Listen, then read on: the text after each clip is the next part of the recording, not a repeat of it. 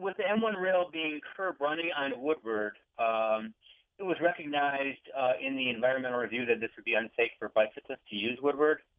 So as an alternative, it was decided that we would develop better biking opportunities on Cass, which roughly parallels Woodward. And MDOT helped fund the construction of that, which is underway now. But now the discussion is originally the plan was for buffered bike lanes, similar to what's on 2nd Avenue in the Cass corridor. And now there's some discussion of can we make these into protected bike lanes. And so the meeting is to look at both designs because, neither one is perfect. The road is not as wide as it could be to ideally handle protected bike lanes. So there's going to be some trade-offs, and that's what the meeting is going to be about.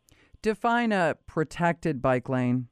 Sure. So, a buffered bike lane just has a painted section between the moving cars and the bike lane.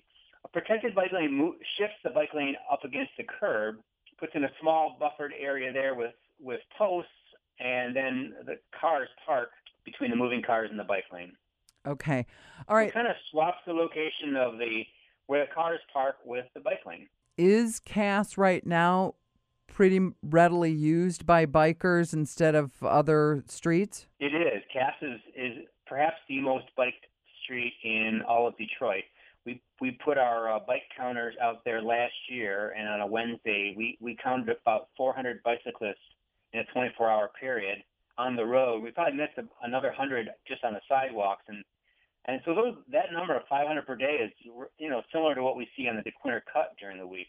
So that's a really impressive number for Detroit. And then there's another meeting this week about bike lanes and or trails, I guess, at Belle Isle. Tell us what you know about that. Yeah, so there's a meeting on Wednesday evening from 6:30 to 8:30.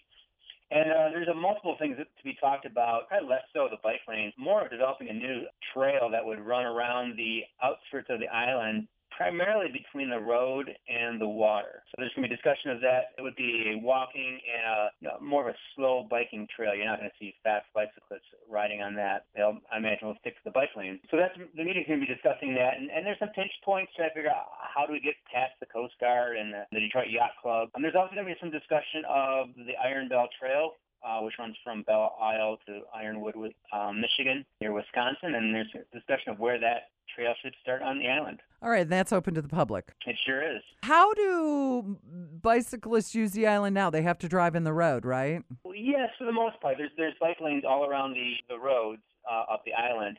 And there's also a small, very old trail through some of the woods on the east end of the island. It's a little bit bumpy. I wouldn't ride it on your road bike. So the DNR is also looking at how they can improve that trail.